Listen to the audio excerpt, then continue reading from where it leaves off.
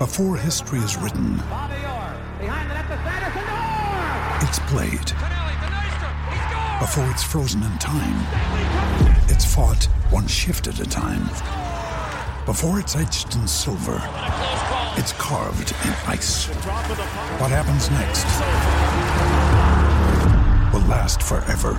The Stanley Cup Final on ABC and ESPN Plus begins Saturday.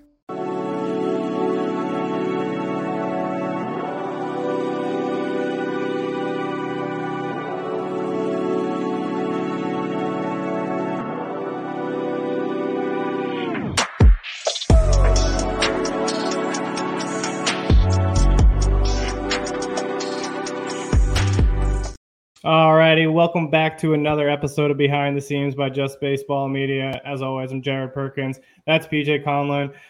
We are well into the off season now. We've had the non-tender deadline. We've had everybody getting protected for the 40-man roster. So we're going to touch on a few of those things today.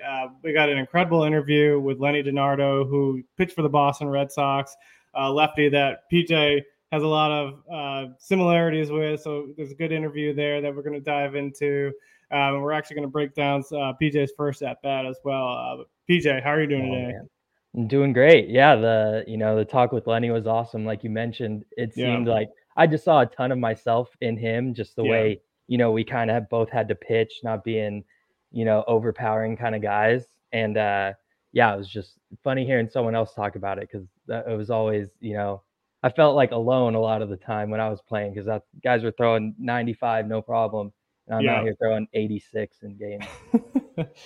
Yeah, I mean, there's those few guys, and like you said, I remember we talked offline after the podcast. If you were pitching in the early 2000s, probably could have stuck around a little longer, just because those guys were making it. I was just a little too early, and I got no shame in saying that. Maybe it still probably might not have worked out, but I like to think in my own head that it would have gone a little better. I love it. We'll dive into that interview here in a second, but I want to touch on some off-season topics. I guess the first thing is we had the non-tender deadline, people getting added to the 40-man roster. Some of the things that kind of stuck out to me was, of course, Brandon Woodruff being DFA'd by the Milwaukee Brewers. They didn't want to pay him $20+ million because he's going to be out most of the year with an injury, pretty tough shoulder injury. Did you ever have to go through like the non-tender process? Yeah, so in 2018, when I made up to the big leagues for a little bit, I was DFA'd in the middle of the season that year too. Ended up being on the Dodgers for a couple of days, then back to the Mets. And then at the end of the season, I was DFA'd again. But that time they didn't even tell me when I got DFA'd. I just found out after that was like, hey, you were DFA'd however long ago, you cleared waivers, and I didn't have enough service time or enough even minor league years to opt out. So I just got outrighted to AAA. But I saw that coming, I didn't get called up for a September call up, which I was expecting, and then it didn't happen. So I was like, okay, probably going to get DFA'd in the offseason. So it didn't come as a huge surprise. It's like one of those things that I think has to be really tough for players, right? Because we focus on the human side of things, and thinking of a guy like Woodruff who's just going through now this massive shoulder surgery that could potentially impact his entire career, and then all of a sudden gets DFA'd by the team that drafts him. What are some of the things that kind of went through your head too when you went through that process? I mean, me personally, I was kind of bummed that. Well, obviously, I was bummed that I didn't get picked up, but I was also kind of bummed that I didn't even have the option, to become a free agent. Yeah. And a guy like Woodruff with his track record and stuff, even with the big injury, he's going to find a team that'll take a chance on him and stuff. So I think he's going to be fine in that sense. But yeah, I mean, it's super tough because it's just like, at least in my personal experience, it was like, okay, I worked so hard to get to the big leagues, and then you hear all these guys say, it's one thing to make it, it's another thing to stay. And then getting DFA'd again in the offseason, it was like, oh man, am I just going to be like a cup of coffee kind of guy? And it ended up being like that, but it's okay now. But yeah, at the time, those thoughts do start to creep into your head a little bit, just kind of like, oh man, I'm not seeing the same. It just going into that next spring training, it was just like totally different headspace than the spring training before. Going into 18, it was like, okay, I'm one of the young guys, if I play well, I'll get my chance. And then going into 19, it was like, oh, did I already blow like my first tryout? And then like, it's going to be even harder to like get another shot like that. But yeah, that's kind of what was going through my head at the time. Yeah. And I think it's an interesting time of the year too, because like a lot of people think, oh, it's only the fringe guys who are kind of on the books. But I mean, you had Brandon Woodruff who won a Cy Young or was a finalist for a Cy Young, or it's like no one's really safe when you come down to the 40-man roster and those business decisions start kind of creeping in for teams. Like these guys, just like you see guys like Nick Senzel with the Cincinnati Reds, who was like a number 1 overall prospect or close to a number 1 overall prospect at one point. He gets DFA'd because he just, again, battled injuries, just couldn't find a way to find consistent playing time through those injuries. Never was the same after he had the vertigo stint and other things that happened. So it's just one of those weird periods that, like, fans enjoy it, but I think, like, at the player side, there's a lot that's going on because, one, like you said, there's all the mental stuff that creeps in, whether you think you're good enough to stick. Two, like, you're living in a city, and all of a sudden, if you get DFA'd, you go to a new team, or you get traded because you're going to get DFA'd.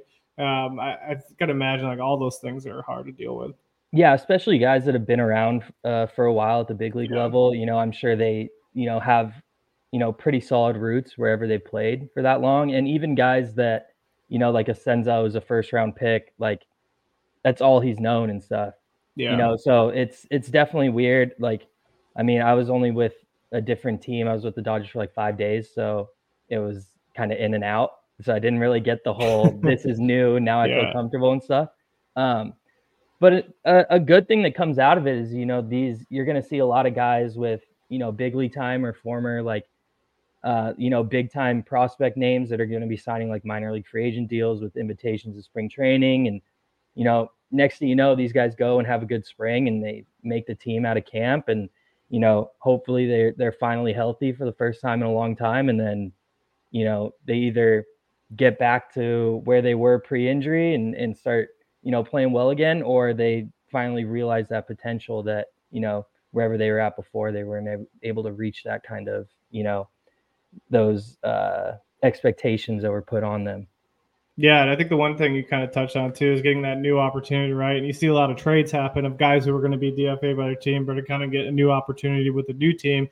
We saw a couple of trades like that happen. I think the one that sticks out to me as a Royals fan, of course, is Kyle Wright getting sent to the Kansas City Royals for Jackson Kowar. Kowar was another first-round pick by the Royals, gets sent over to Kansas City. Wright, who has had a lot of success in the big leagues, also a first-round pick of the Braves. Yep. Battled a ton of injuries, battled some mindset things. I think that trade really is a perfect example of like two guys who just maybe need a new home in order to see if they can figure things out. I followed Kowar for a while with the Royals, and it's a guy with a 60 grade fastball, a 70 grade changeup, and the curveball is pretty decent too. And it's just like a guy who just dominated in the minor leagues, and every time he got to the big leagues, it just seemed like he could not find his footing, and it went through some of the mindset and mental things, side of the game struggles that we talk about, and maybe he can figure something out in Atlanta. So you see those trades and you're hoping like, okay, maybe this guy can really find something new over maybe in the Atlanta's bullpen for them. Exactly. Yeah. A change of scenery can be huge, especially when you're going through mental stuff. Yeah. And then obviously just also working with other people, other pitching coaches, other analysts and stuff like that maybe see things that other people haven't seen. And then, someday or just one day something clicks and it's like, why haven't I been doing this the entire time? And the change of scenery can just bring something like that on in a blink of an eye. Yeah. And that's why I'm excited as a Royals fan to get Kyle Wright, right? He's out all this year, basically. But you have two brand new pitching coaches in Brian Sweeney and Zach Bove, who have just completely revamped how the Royals develop pitchers. And you can see it throughout the minor leagues. They had some of the best arms start to develop. And you bring a guy like Kyle Wright and the stature that he has into a potential rotation for the Royals in 2025. I mean, that's got to be something exciting for Royals fans. So. Oh, yeah. And he's had success at the big league level. Yeah. If when he's healthy, he's a solid starting guy you want in your rotation. Yeah, and it seems like a perfect guy to take a bet on too. Speaking of some competitive teams that are actually going to be going for it, unlike the Royals, the St. Louis Cardinals really have made the biggest splash probably so far this offseason, signing Sonny Gray, Kyle Gibson, Lance Lynn, bringing in innings eaters. I mean, that's what they did with last year. They didn't have guys who could come in and take up a ton of innings that could come out and throw 150 plus innings for them. And now they got 3 guys who can do that. Yeah, absolutely. I mean, solid vets, you know, that, you know, guys like, you know, a guy like Lance Lynn, you know, he may have a 4.5 ERA for you over the whole season, but like you said, he's going to eat innings. He's going to pitch every 5th day.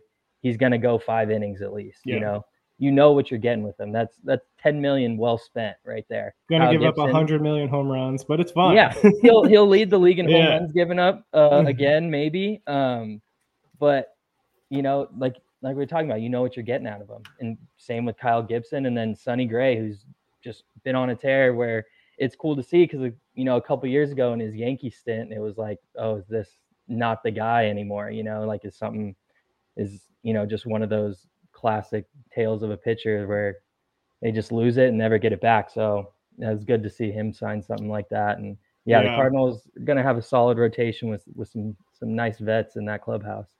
And I think the Cardinals is the perfect place for Sonny Gray, right? You talked about the pressures in New York, but he gets to go to a bigger market, doesn't have the same spotlight on him. And if the Cardinals go and get like a Yamamoto or somebody else who can kind of be the top of that rotation, it's not all on the back of Sonny Gray.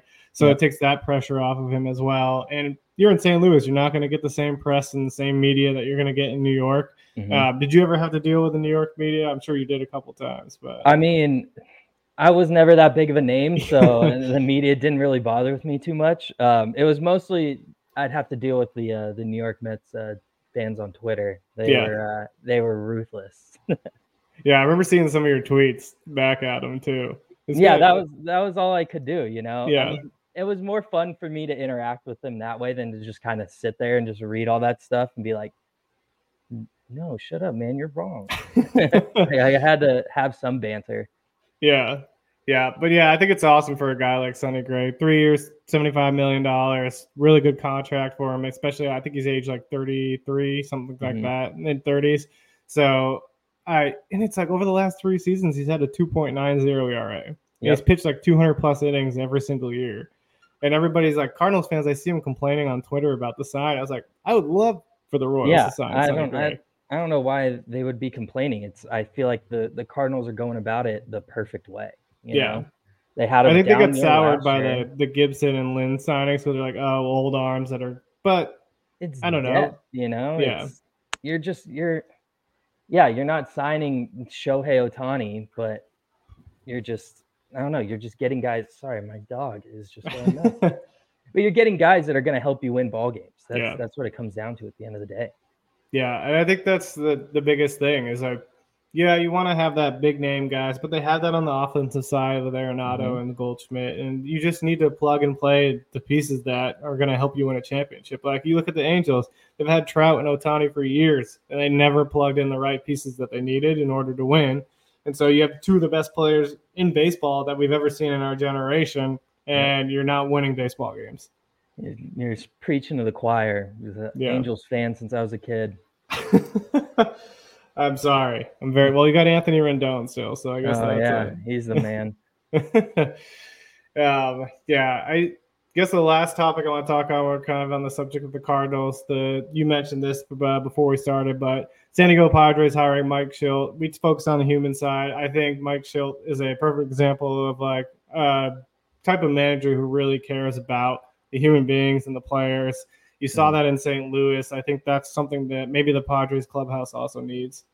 Yeah, definitely. I mean, even his last year in St. Louis before he got fired, he took the Cardinals to the playoffs. I think they got that second wild card spot because they won like 17 games in a row or something down the stretch. So, I mean, he seems like a guy that's going to come in there and, you know, just knows how to run a clubhouse. I mean, especially like we talked about St. Louis market. It's not small. It's a big market. You know, they want to win games. There is pressure there. And then that pressure is kind of there in San Diego now too, especially with, you know, all the names that they got. Yeah. I think it'll be interesting to see how he handles that clubhouse. But Bob Melvin struggled with it, I think. Mhm. So that's another guy who's always been kind of a player's manager and everybody loves to play with. I don't know if it's necessarily that he struggled with it, but the personalities in the clubhouse just didn't seem to be clicking. And you could see the Padres move Juan Soto. Just it seems like it's more likely. Ken Rosenthal, I think, stated today in an interview, he's like, it's not a matter of when or if he's going to get traded, it's a matter of when. So it'll be interesting to see where he goes and see how they shake things up there. Yeah, I think it's inevitable. I think you got to, especially him being a free agent after this year. Yeah, the Padres have spent so much money. I don't know how much cap room they have left. Yeah. They're just handing out deals last offseason. Yes, they really were. And it was because I live in San Diego now. It was exciting, and then the season just did not pan out too hot.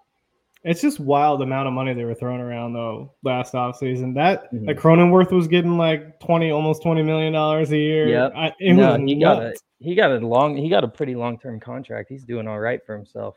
Yeah, they just locked everybody up, and they're like, let's see what happens. Yeah, now they got to figure out the pitching side, the bullpen, and especially. Yeah. Hader's gone now, too. Yeah. They'll be interesting to see what they do. So the last thing we want to touch on a little bit is we got an awesome interview upcoming here for you all with Lenny DiNardo. As we said, he was a left-handed pitcher with the Boston Red Sox for a while. I think debuted in 2004 when they went to the World Series, wasn't on the World Series team because of injuries and things like that. But now as an analyst with NESN, you can tell just by talking with him that he's an analyst at NESN. Just really well-spoken, knows so much about the game, has so many cool stories, and I think you're all really going to love that interview. Yeah, it's going to be awesome. Like you said, he is smooth on the camera. Yeah. But we did have some similarities between you two. One was you mentioned the first hit that you ever had was off a guy had 2 no-hitters. His first hit, I think an only hit, or maybe he had a couple more, but one of his only hits or first hit was off a guy who had a perfect game. Yeah. So we want to break down your first at-bat. I was trying to find clips of Lenny's, but it was too old. I don't think there's any footage out there of him actually having the at-bat. Let's see if I can get this on here. 3 big league innings. There we go. Oh, here we go. So we got to go pitch by pitch here. Okay, yeah. It was my second at-bat of the game. I grounded out to the pitcher my first at-bat. Love it. Yeah, I don't know. I mean, I swung it pretty well. I think I hit like 200, like 220 or something in AA, and then I was swinging it okay in AAA. So I was really hoping that I could somehow get a hit at the big league level. I mean, that's obviously the goal, but it was a long shot going into it. All right, let's see this first one here. So you got, 90 down and in? Just a good eye right there, just a big league take. What's going through your head after that first pitch? Oh, I'm hoping. See, I hated inside fastballs, so that's why I had an open stance so that people would think not to throw me inside, but I just dove super far out over the plate. I'm just looking for something out over the plate right here, especially a heater, because I know that but it looks like stance right here. It doesn't look like there's a pitcher at the plate. That's what I know. That's up 92 in. Yeah, see, in I do not like, and I was geared up heater. I was gonna swing no matter what that pitch. I had made up my mind already. Yeah, well, I mean, did it feel good at least to follow it off? I mean, oh yeah. I mean, I didn't strike out my first at bat either, so I was like, I can at least put the bat on it a little bit. Who's I guess it was Bailey, right? Because this is only the 4th inning, so yeah. So yeah, first 2 at bats are off of Homer. Yeah, that was it right there. So 92. Just muscled it enough right there. But as you can see when they show me at first base, I'm already grabbing my thumb because I just got absolutely blown up by that right there. Right there. I'm holding my pitching thumb. It just ballooned up after that. And I didn't make it out of the next inning because I literally could not feel the ball in my hand. But I wasn't going to tell anybody that because I was like, oh, it's my first game. No chance. Like, yeah, I'm like, I'm not getting pulled out of here because I got jammed. But then they got kind of mad at me that I didn't say anything because I did end up giving up like 3 runs that next inning. Yeah, you're like, well, oops. What was that? So that was what game was that? The first one you pitched or the second? Yeah, that was my first debut. One. That's right. Mm-hmm.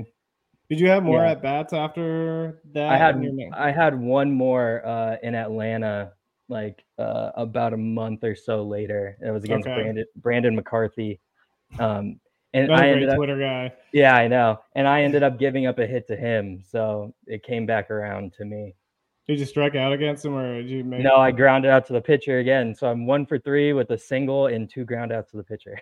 Nice. You only got those low 90 guys though. You needed to get one like a Chapman at bat. Absolutely not. If I had to face Chapman or something like that, I'd be in the box like Henry Rowan-Gardner, just like in the very back left corner. On left, just fuzz. Like, get me out of here. 104 by you. Especially if they like ask me to bunt or something. No. Like that's the thing that I don't get. It's like they wanted pitchers to hit and then have them bunt in this day and age, and everybody's throwing 95 plus. Just no chance.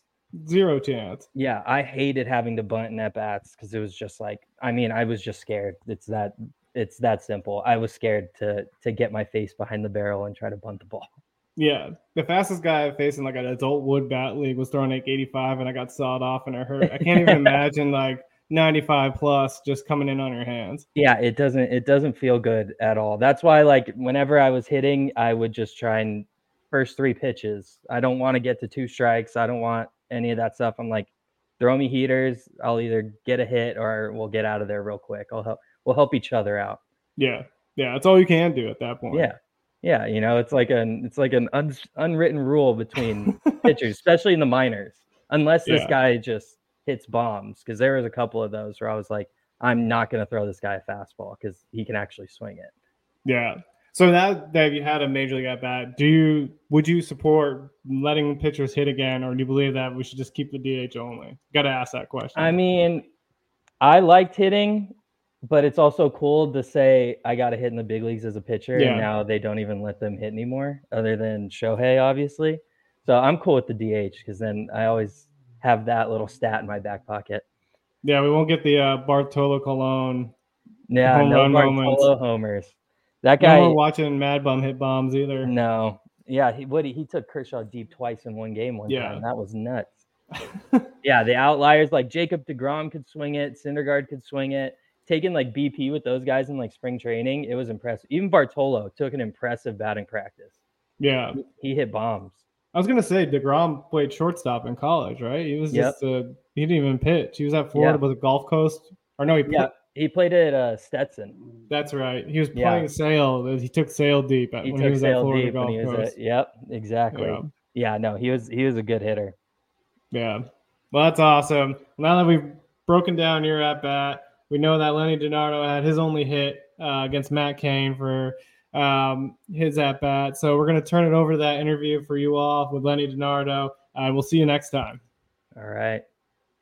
All righty, we have another incredible guest here on Behind the Scenes by Just Baseball Media. Lenny DiNardo, an analyst with NESN, now a realtor, I think, in Rhode Island, pitched with the Boston Red Sox, Oakland Athletics, Kansas City Royals.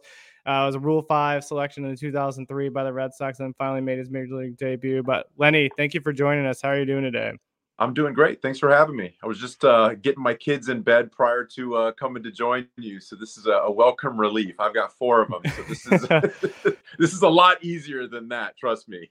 Yeah, we'll probably get into that and like the transition to life and things like that later on. But the first question I always ask, just because we want the opportunity to fans to really get to know you and hear your story. So I know Red Sox Nation probably knows you fairly well just based on your time with the Red Sox and NESN. But just for everybody outside of Red Sox Nation who doesn't know you, just give a little bit of background on yourself. Yeah, so I grew up in north central Florida, just north of Gainesville, Florida, pretty rural area, small town. Santa Fe High School. I was a graduate in 98. I was actually taken by the Red Sox in the 10th round that year, and I kind of looked at myself, and I knew I could get stronger emotionally, mentally, physically. I was about 6'4", 180 pounds at the time, and Mom was still doing my laundry. So I had a lot of growing up to do. So I ended up going to Stetson University for 3 years. If you've never heard of Stetson, it's near Daytona Beach, Florida. Jacob deGrom, Corey Kluber, Logan Gilbert currently pitching. Those are all Stetson guys long after I left. I'm 44 now, and I was there from 99 to 01. And the gamble paid off. I ended up being a 3rd rounder by the New York Mets. Spent 3 seasons in the minor leagues with the Mets, going from Brooklyn and low short season A ball all the way up to in 2003, I was splitting time between high A and double A, St. Lucie and Binghamton. And after that season, I had a really good year that year. And after the season, the Mets decided to leave me off of the 40-man roster, which allowed me to be open for the Rule 5 draft. And in that draft, the Red Sox took me. I had to make the club. I had to make the big league club out of spring training. If not, they would send me back to the Mets, and it would be back to probably back to Binghamton, I'm guessing. So yeah, I ended up making the club out of spring training. I'll never forget Terry Francona at the end of camp pulled me aside in the middle of pitcher's fielding practice and said, "Hey kid, you made the club. Congratulations." He didn't wait to bring me to the office, told me right on the field. That's awesome. And that was one of the most amazing feelings you could possibly ever get. Just shy of actually getting my feet wet in a big league uniform pitching in Yankee Stadium, which is where I made my debut in 2004, April 23rd. I've got the scorecard over here. You probably can't see it, but it's hanging on the wall. Very proud of that outing. It was the 9th inning and a blowout. Tito put me in a situation where I couldn't do too much damage. We were up by, I'm guessing, 8 or 9, if I recall. And I faced, Gary Sheffield, Hideki Matsui, and Bernie Williams in a row. Ground ball to third, strikeout, ground ball to third, and the rest is history, right? Not bad. That's incredible. I mean, I have so many things I want to touch on because your journey is you've been so many different places. You played in Taiwan, you played in the World Baseball Classic. I guess the first question that I have is you talked about choosing Stetson over the Red Sox that first time. You talked a little bit about what went into that decision, but for you, what made you decide to go to Stetson, and what was your experience like there? Yeah, so it's a story that still kind of gets me to this day, because I grew up, just like I said, just north of Gainesville, Florida, and I didn't have a big league club to go watch when growing up. We had Atlanta 6 hours away. There really wasn't in Tampa. We had Miami really far from me. So we grew up when I was 8, 9, 10 years old going to see University of Florida Gators play. I felt like they were big leaguers. I used to get their autographs on the program every season, and I kind of wanted to go to Florida as a senior in high school. And I was a 10th rounder that year, so was okay. I thought right, but then something knocked me down a peg. I had an official visit. Andy Lopez was the coach, and 2 weeks, I think, before the visit, he called me up and said, "Listen, we just signed a lefty from Daytona Beach. We don't need you to take that visit anymore. Just, I'm sorry, but yeah, this is how it goes." And at the time, it was devastating. It was one of those things where the rug was pulled right out from underneath me. And I look at it now as a blessing, because sometimes you need a little kick in the rear end to let you know that maybe you're not as good as you think. Maybe you need to work a little harder and get that fire in your belly to kind of just take you to the next level. And for me, there was different steps along the way. And that was a pivotal moment for me that kind of told me, if you're going to be good at something, you've got to almost be obsessive about it, right? You have to think about it before you go to sleep at night on your pillow. And when you wake up, you got to be thinking about it again, right? If you don't have that drive, if you don't have that fire, find something else, find something you are passionate about, because you're not going to be the best that you're capable of being. And that kind of kicked my rear end. And I'm thankful to Stetson University, because it couldn't have been a better situation for me. Pete Dunn was the coach there from 1980 until a few years ago. He was there for a long time. Great coach. Division I, has, just a great coaching record there. And he told me on my recruiting trip there, he's like, "Listen, we're not going to guarantee you a starting position, but we're going to give you the opportunity to go out there and earn it."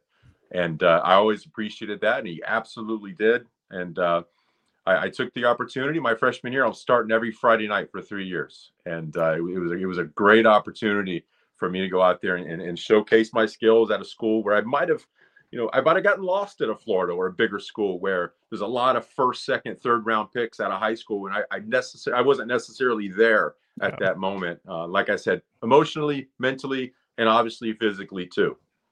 Yeah. PJ, I'll turn it over if you got a question.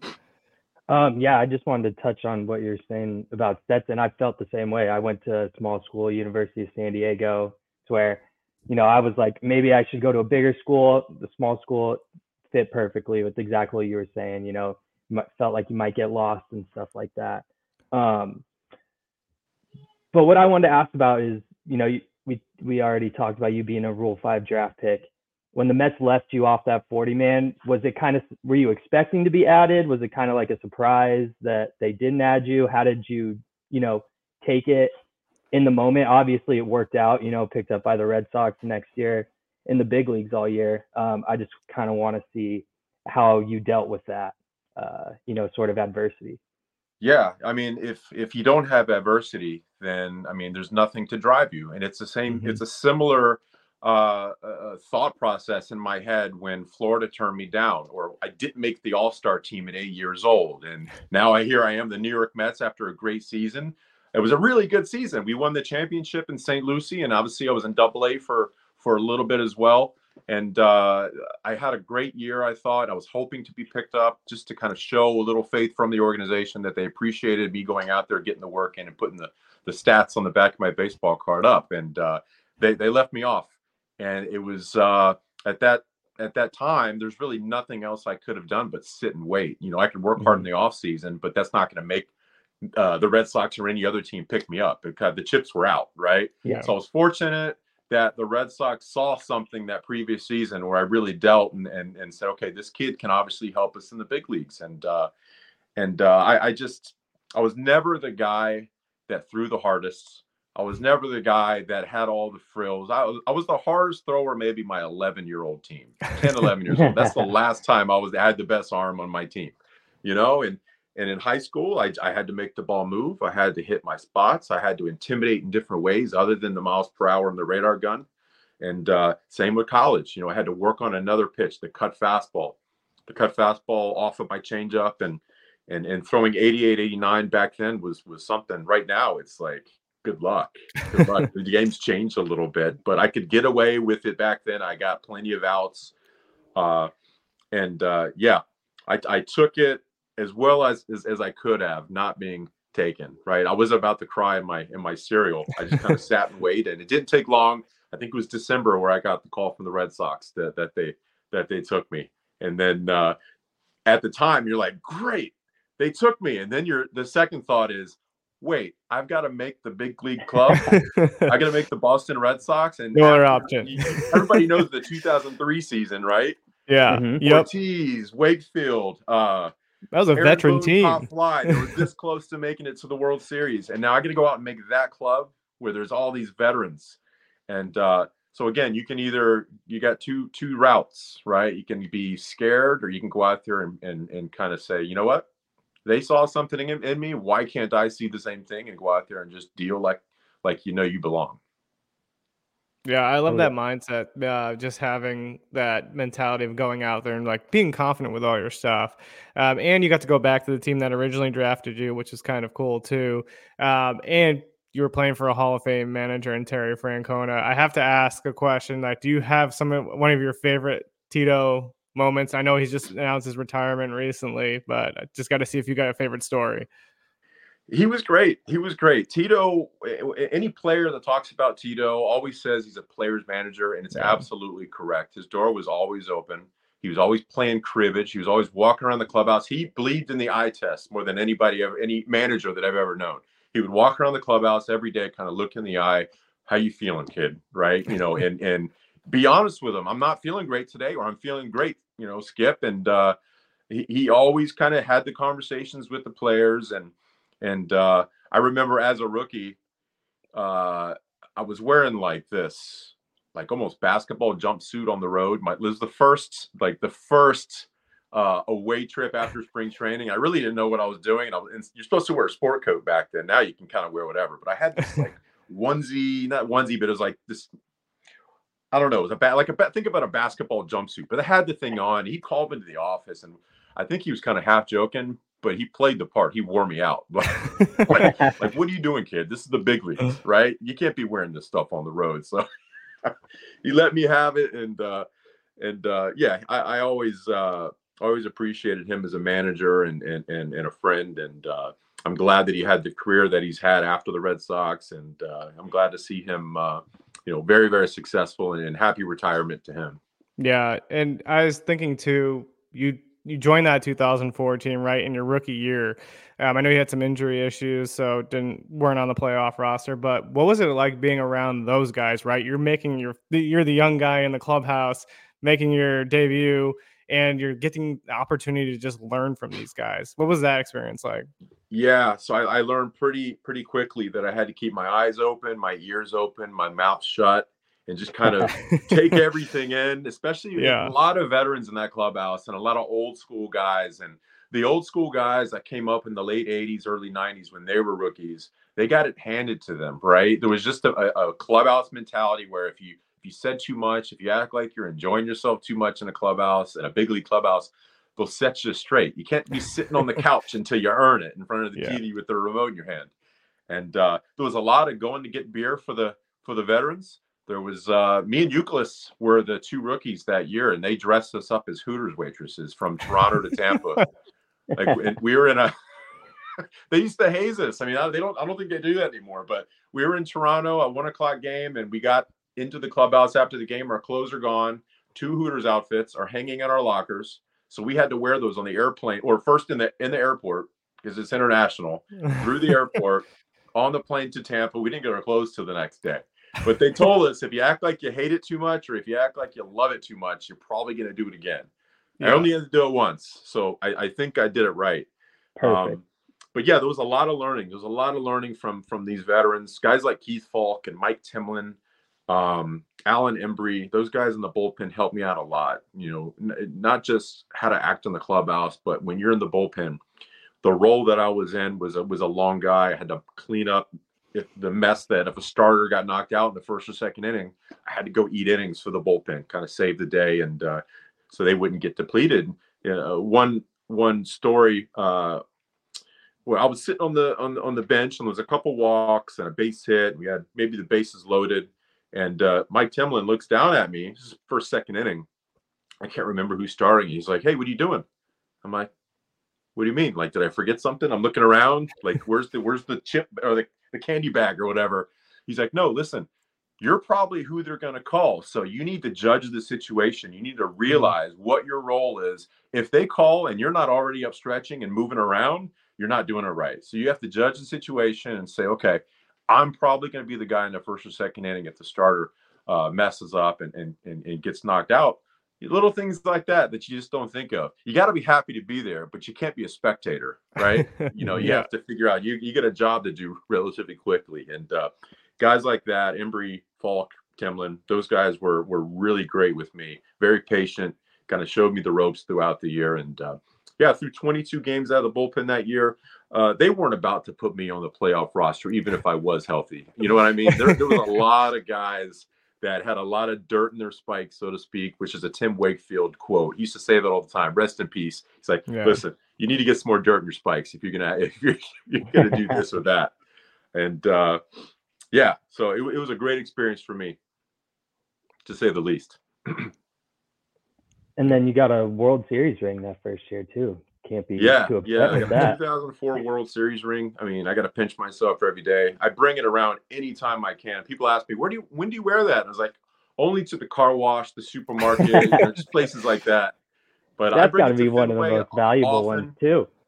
Right? And I've got a 2018 ring as well. They gave me one for broadcasting as well. So I've got an 04 and an 18, and I've got 4 kids. So you do the math. I need to stick around for another couple World Series. So we're not fighting over this at some point.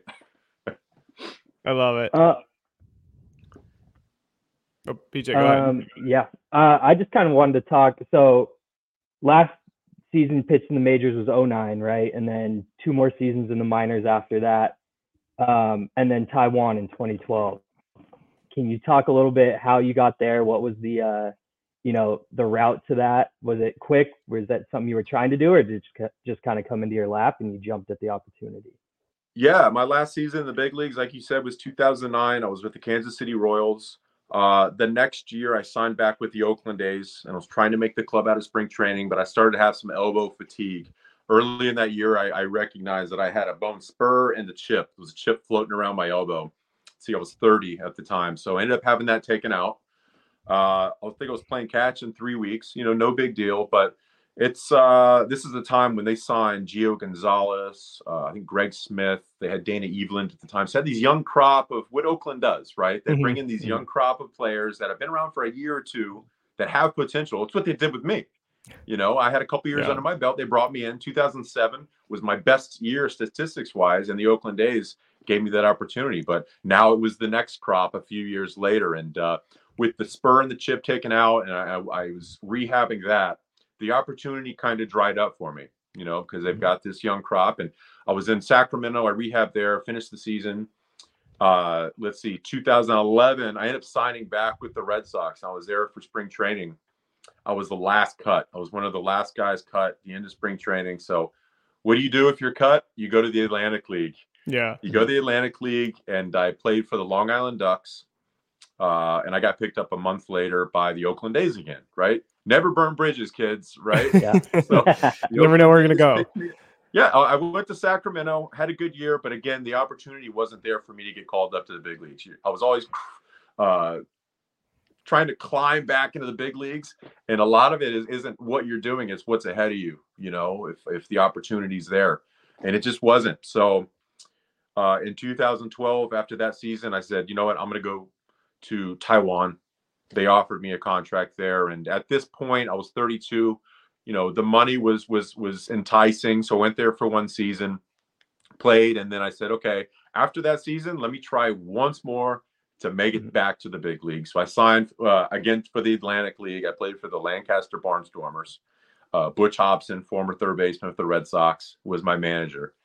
And I ended up no-hitting the Long Island Ducks, my former team, for a month. I no-hit those guys. And I was like, okay, here come the phone calls. It was crickets. Oh. Nobody called. I was 33, healthy left-handed pitcher, doing no-hitter. Nobody called. So that told me, listen, I should probably think about doing something else. So after that season, I ended up retiring because, the Atlantic League you're making back then was less than $1,000 a month. I had my daughter at the time. I was married. So I felt like I had to grow up a little bit and maybe kind of think about doing something different at that point. Yeah. I coach a 16U team. We actually just had a tournament in the Lancaster Barnstormers Stadium. Was that stadium's pretty new? Was that around when you were there? I'm trying to think. The stadium, yeah. 2013 was the year. It's the same. Same stadium. I was actually there in Lidditz, which is right next door to Lancaster, for a wedding, and we drove by the stadium. Yeah. And it's looks nice pretty for a similar. Marley ballpark. Yeah, it's nice. It's nice. Nice town. Lidditz. I mean, it's like Amish country. Yeah. So I would get stuck behind horse and buggies, and it was a really cool town. Just a fantastic experience being there during that season. Yeah, I live about 2 hours from there, so we had a tournament out that way. Nice. Not too long ago. I enjoyed my time there. The first time I ever stayed with the host family, and I went to the wedding. The kid was 16. I just went to his wedding this year. I stayed in contact with him. That's and his mom, Stu and Beth. Hello, if you listen. And great people. I'll always look back. That's one of my fondest seasons I've ever played. That's amazing. And it's cool to see, like, you never let those moments, right, of getting DFA'd or getting released to really set you back. You still kept going for it. You kept going to the independent ball. You gave it everything you got. And I think that's one thing you probably can hang your hat on right at the end of the day, is that you're like, no, I took every step that I could to keep playing. Yeah. I mean, I tell the kids that I teach pitching now, and I tell them that I squeezed every drop of juice out of the lemon. Because like I told you, I was never the hardest thrower. I had to adapt. I had to make the ball move and change speeds and do whatever I could to get outs. And if you can get outs, they'll look past the radar gun sometimes. If you can be consistent with your stats and just show people that, they're not getting hard contact off you. You can keep the ball on the ground and get your strikeouts and not walk too many people. Someone will give you an opportunity. It's hard these days, though, if you don't throw hard to get your foot in the door. I'm glad I was 25 years ago, just coming up then, because now it'd be a little bit more difficult for me. Yeah, PJ, didn't you say you topped out at 89 in the majors?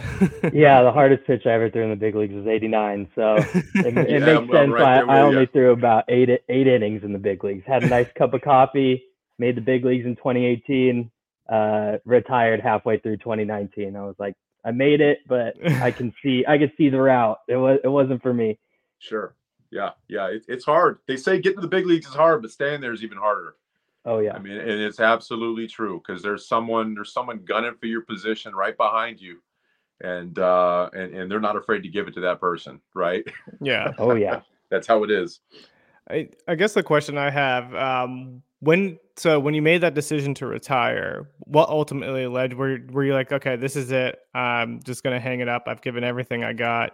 I'm ready to kind of transition to that next stage in life. And how did you figure out how to make that transition in life? That's something we really focus on the podcast. We have a lot of guys who come on and they're like, when my career was over, I was kind of lost on what I was going to do next. So when did that decision to retire, and kind of what helped you transition to that next stage in life?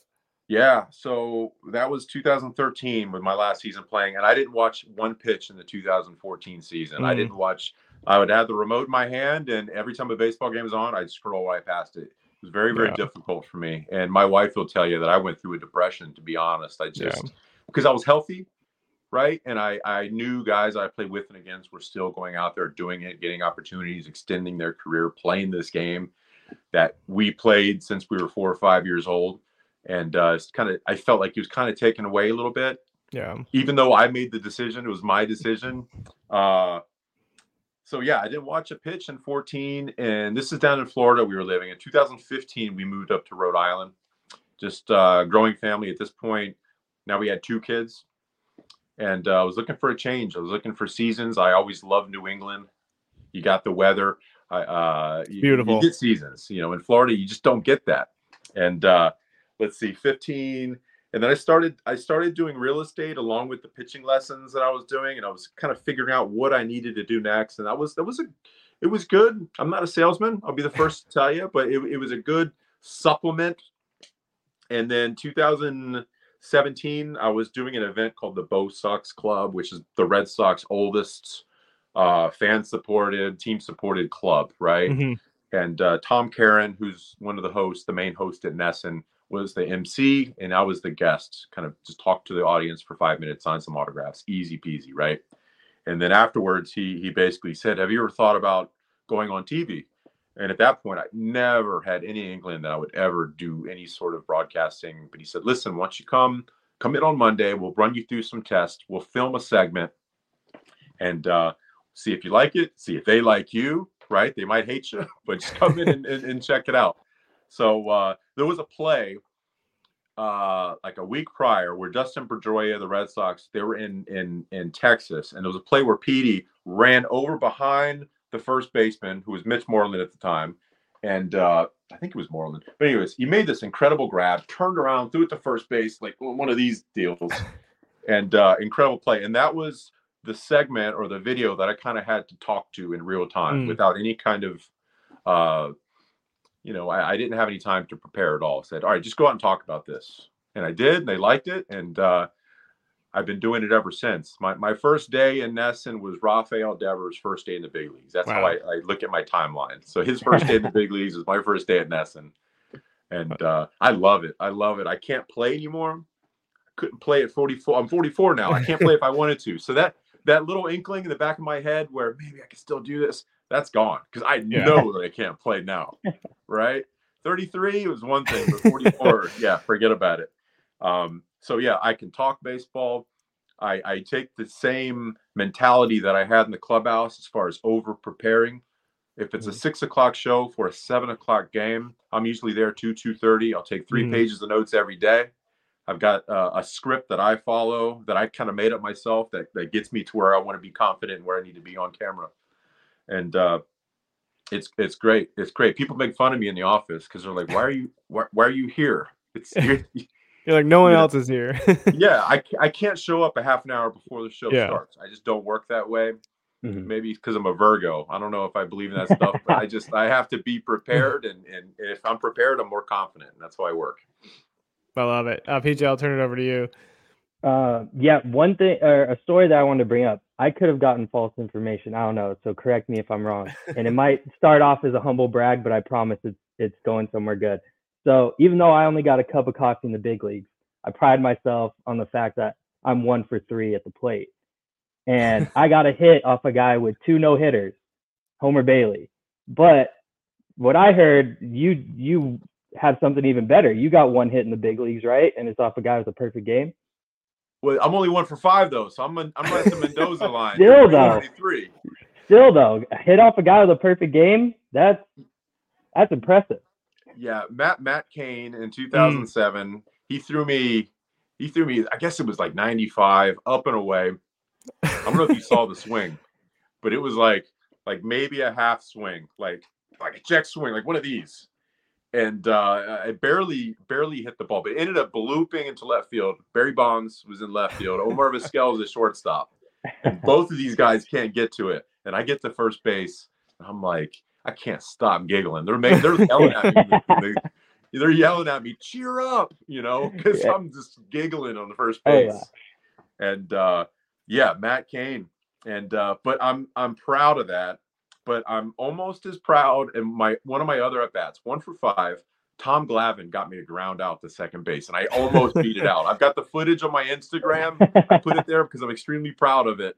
If you check it out, look at the tape. I'm telling you, if we had instant replay back then, they give it one of these headphone sides, right? I was very proud of getting the ball, getting the bat on the ball against Tom Glavine. Yeah, that's impressive. I mean, that's a feat in itself. Do you have that baseball? You should frame that thing just for. I do have the baseball. Nice. I've got the bat. I've got the bat too. Yeah. I'd be saving those things too, just to have that like sheer adrenaline running through your system at that time. It's gonna be incredible. Oh yeah, he was playing for the Mets at the time, so it was toward the end of his career, and I struck him out, but he also hit a double off me. I don't think he kept that ball. I doubt he kept that double off of me that day. But... You should have kept it. Yeah. You should have been like, give me that ball. I want that. What's that ball up there? That's a double I hit Lenny DiNardo back in 2007.